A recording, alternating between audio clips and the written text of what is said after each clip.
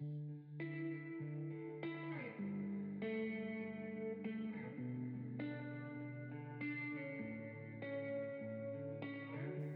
is a podcast by Well House Church, where personal spiritual growth is fueled through a variety of practices rather than a single prescriptive time of devotion, where we discuss different spiritual practices that help us be more present with God, others, and ourselves. How's it going, practitioners? Dang, that was high. Like a mouse.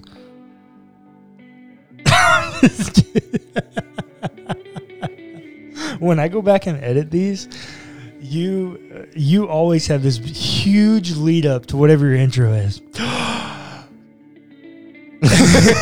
Every time, I always gotta let why I do that? breathe in so that I can cut it off. And You know why I do that? Why? Because literally like a month ago, you were like, our intros aren't big enough. I said there. And I'm like, Yeah. I thought they were fine before. I mean, go listen to the Liturgist podcast, one of the greatest podcasts of all times, and they're like really slow coming in. Yeah, it's they're really real like, mellow. And Yeah. I'm like, I thought that was fine. Well, it's just we're not going for that kind of podcast. No, but I mean, this one was meant to be. I mean, I wrote the music for the intros, Well, and that's you true, specifically told me to write this one to be more chill, more mellow. Yeah, and I'm more like, ethereal. Yeah. yeah. No, that's true. I did. So now you're I getting don't know. mad. Don't get on me. Don't get on me. This is our least performing podcast. Yeah, a little bit. So I'm just trying to make it Honestly, if you guys listen to this, you're the real ones. better. Yep, you are the real one. You're the real You're a true practitioner. Yeah. Okay. Well, we're doing another episode on prayer. And this one does involve prayer, but it also involves some other things as well.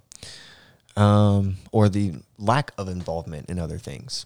Yeah, so that's the deal. We're talking about fasting. And fasting, I think, a lot of people miss this when they talk about it. But so we get fasting in a few different places in the Old Testament. You do get the occasion of the Daniel fast. Yeah.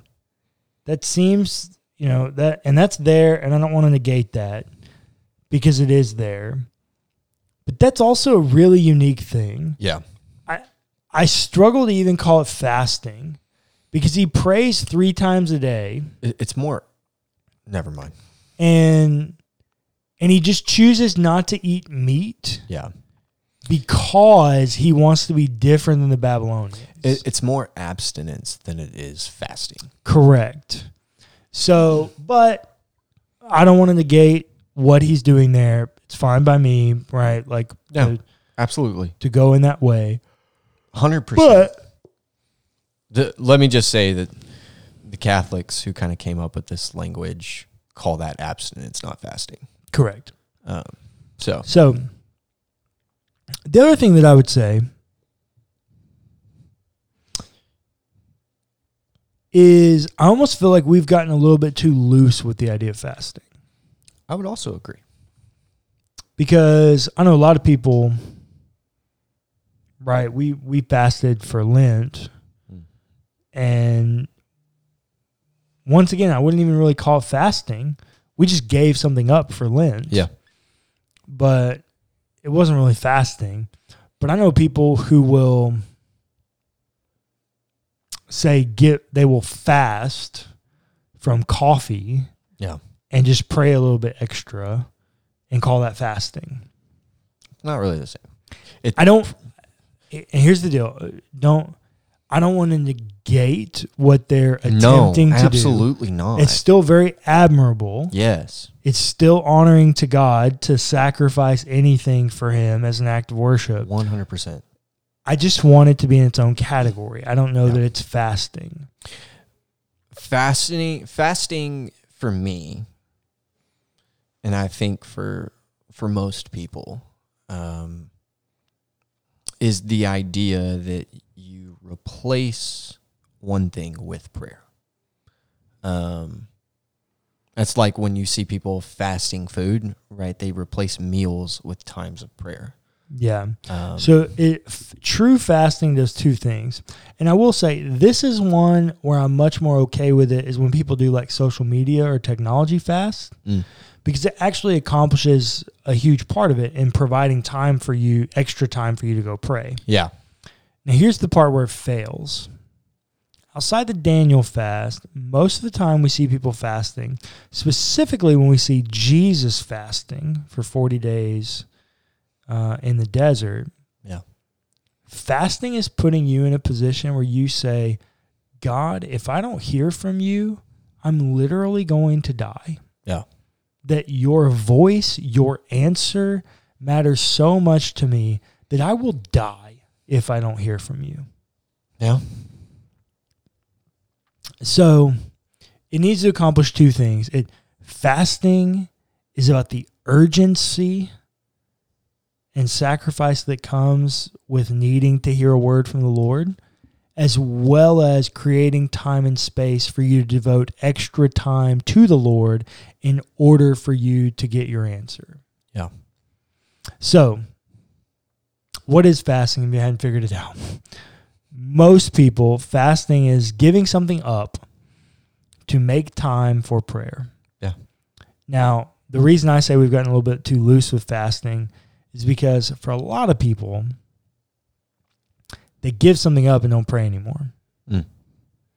Well, you're kind of defeating the purpose. Yep. You're kind of defeating the purpose there. Because if you don't add prayer to it, it's just sacrifice. Yeah. It's not Which, prayer. again, extremely valid, something you need to do. Yeah, I'm not hindering that at all. It's just not fasting. Yeah. It's something else. We have to be very careful with the language there. Yep, I would agree. So, why is it important? Jesus talks quite a bit about it. And Jesus actually goes so far as to say in one place in the New Testament that some things only come through prayer and fasting. Mm-hmm. So how literal do you read that? I'm not sure, but I do think it really taps into that when you're willing to give up your food, it kind of matters to you. And you've somehow reached a place where you're truly seeking God with your whole heart. Yeah. Because you're willing to give up your food, the thing that sustains you outside of the Lord, you're willing to give it up for the Lord. You know, and this is a valuable practice for everyone to do, but for my Enneagram 6s out there, extremely valuable practice for you. Because and this is one of those upstream practices that we talked about in our Enneagram series. Yep. You're literally giving up the thing that gives you life, right? And without this, you're probably having a lot of anxiety, like my body's not functioning the way that it's supposed to, right? And you're having to fully rely on God to make sure your body functions like it's supposed to. Yeah. And that's true for everyone. It's just especially true for my 6s out there. But I think it's especially true for 3s as well, because I guess so. If your body's not performing, you're not performing. Yeah. So with all that being said, if you've never truly fasted before, you gotta try it. You gotta do it. It's extremely life-giving. It might change your life. Yeah. When I first got into ministry, I used to fast every Thursday. And I experimented with it in different ways, but I used to fast every Thursday because every new kid that I met in youth ministry, the next day I fasted 3 meals and spent 45 minutes that I would have spent making and eating those meals every day, praying for those kids that I met the day before. Yeah. I used to do it on Wednesdays, and I'd spend the whole day praying and fasting for the coming service, that kind of thing. But I found that I got the most fruit from it and felt most in tune with the Lord the next day when I could spend the day praying for them, praying that God would water the seed that he planted. And so I fasted a lot. I've done a lot of 7-day fasts. I've done some 10-day fasts. The longest fast I've ever done is 16 days. No food, just water. And those are hard. I'll be really honest. Those are really hard. Yeah. 16-day fast. If you get outside of 14 days, no You're food, getting in dangerous place, like physically. Yeah, it's hard. You're getting into like malnourishment, like Potentially. I mean, your body can really go 30 some odd, like right around 30 days without food. So I was about right at half of that, right? But it really becomes hard. I mean, even the first couple of days, you're pretty okay. At about a week, you're really feeling it. It's starting to become a thing. And then by 2 weeks and on, you're really feeling it. I've never done a 21-day fast, full fast. I've done a Daniel fast for 21 days, but I've never done a full 21-day no food at all fast. I do know people that have. I can only imagine that's really difficult. But I think it does. It reminds you of devotion. Yeah. I mean, when you're giving up your food, when you're in this constant state of want, Yeah. for me, what I try to do is that as I'm hungry and I want, I put my mind wanting and craving God. Yeah. As David says, God, my soul longs for you.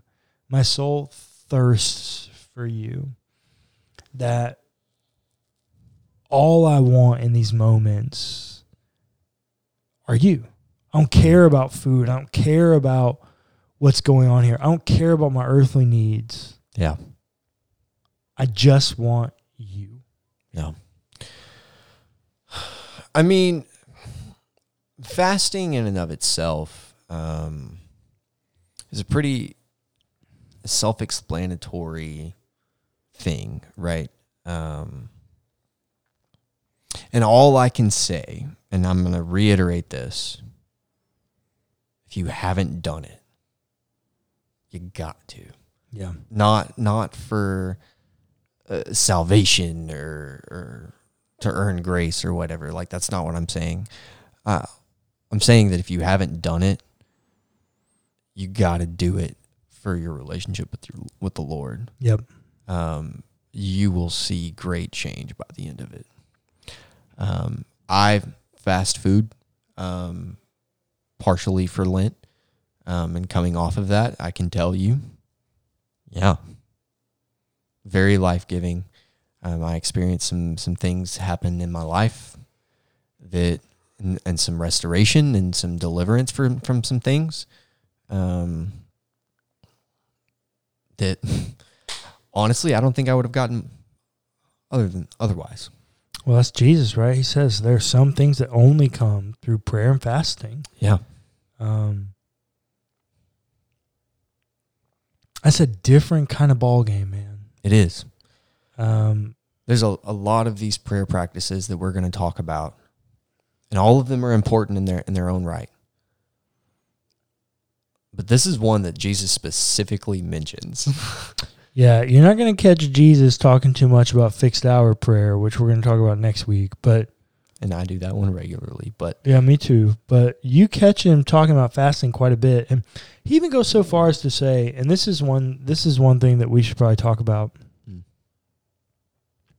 Jesus goes so far as to say that in some of these prayer practices that are more outward, that be careful of your reasoning for doing them. yeah. Jesus actually goes so far as to have this little metaphor, parable, or story where he says, don't let your right hand know what the left is doing. It's like, hey, don't go about just like telling everybody you're doing this, because if you're doing it so that everybody else knows and gives you kudos, you're doing it wrong. Mm-hmm. That's not what this is about. Nope. You should be doing this for me. Yep. I think that's so true, especially in these kind of outward practices. We can really easily fall into the like holier than thou kind of moments. Yeah, for sure. And like, oh, I'm doing this. What are you doing? Right. And something that you and I talked a lot about through this last Lenten season was don't forsake community for the discipline either. Yeah, that's a good one. If you're in a time of fasting, I would say don't put yourself in a position where somebody could offer you food and potentially get you out of that. Don't put yourself in a place of temptation. Don't, or put yourself in a place where you could get on that high horse. I would say try to avoid that as much as possible. Yeah. It's temporary. Yeah. So don't put yourself in a place of community. You're not forsaking community. You're just taking that time with God. Yeah. You're communing with God instead of with your community, because otherwise you might be tempted. Yeah. I do think Clayton's point about do not forsake community for the sake of the discipline is important, because a lot of times we can get caught up in I've got to do this discipline for discipline's sake, which really misses the point. It does. The disciplines are life-giving. Yeah. As is community. Yeah. Don't forsake community for the sake of the discipline. It's just not the way we want to go about it. No. So I did want to affirm Clayton in that moment. Like, that is so true. Do not forsake community for the sake of the discipline. And again, this isn't a practice that we're saying that you have to do. Yeah, so that's my point that I want to go to now. I understand that we're talking about like something that can have health effects upon people. Yeah. If you have health problems, Do not do this. do not fast. This like If you're pregnant. Yeah, do not fast. If you have things going on with your body, do not fast. If you decide to do this regularly, don't break your fast with a massive meal. Oh, God, no. That's the mistake a lot of people make. If you decide to do this consistently, give your body time to adjust. Like, there are elements of how this can and will affect your body if you choose to do this. Yeah. And we're not naive to those. Like, don't think that fasting won't have effects on your body. Yeah. It will. You will lose weight. You will have things happen if you do not do this correctly. And also, just disclaimer, if you exercise a lot, yeah, and like that's something that you find life-giving, before you decide to fast, decide which one's more important. understand that if you fast, you will not be able to exercise the way that you normally do. If at all. Yeah, which is crazy because when I was doing some of my most fasting, I was working out every day with college athletes. Mm. And when I would go on big, like 2 week-long fasts, I couldn't work out. Yeah. So if you exercise a lot, decide which one you want to do. Because exercise, I do believe, could be a worship practice. Well, I think so. You're taking care of your body, right? Like that's important. Yep. You're taking care of the physical image of God, right? Yep. The physicality piece there, that's really important. But you have to decide for you in that moment which is more important. Do you want to fast or do you want to work out? Yeah. And the last thing that I would say is, if you are going to fast, make sure you're taking vitamins. Oh yeah. We get a one that lot. I'm not good at. We get a lot of nutrients, nourishment, and nutrition that our bodies need from the food that we eat, when you stop eating that, it doesn't mean that your body still doesn't need those vitamins. No. You still have to give your body those vitamins, even if you're going to fast. If you woke up tomorrow and said, hey, I'm just not going to eat at all for the next 21 days, or even 7 days. 7 days is a long time. Your body would suffer just in vitamin D deficiency and iron deficiencies and calcium. Yeah, calcium, that's another good one. Lot of ways in which that would happen, and depending on what your diet normally consists of, even in 7 days, you might begin to experience joint pains if you eat a lot of like food that. If you eat like a lot of fish, like yeah, omega-3s, you'll start to feel that in your joints. Yeah.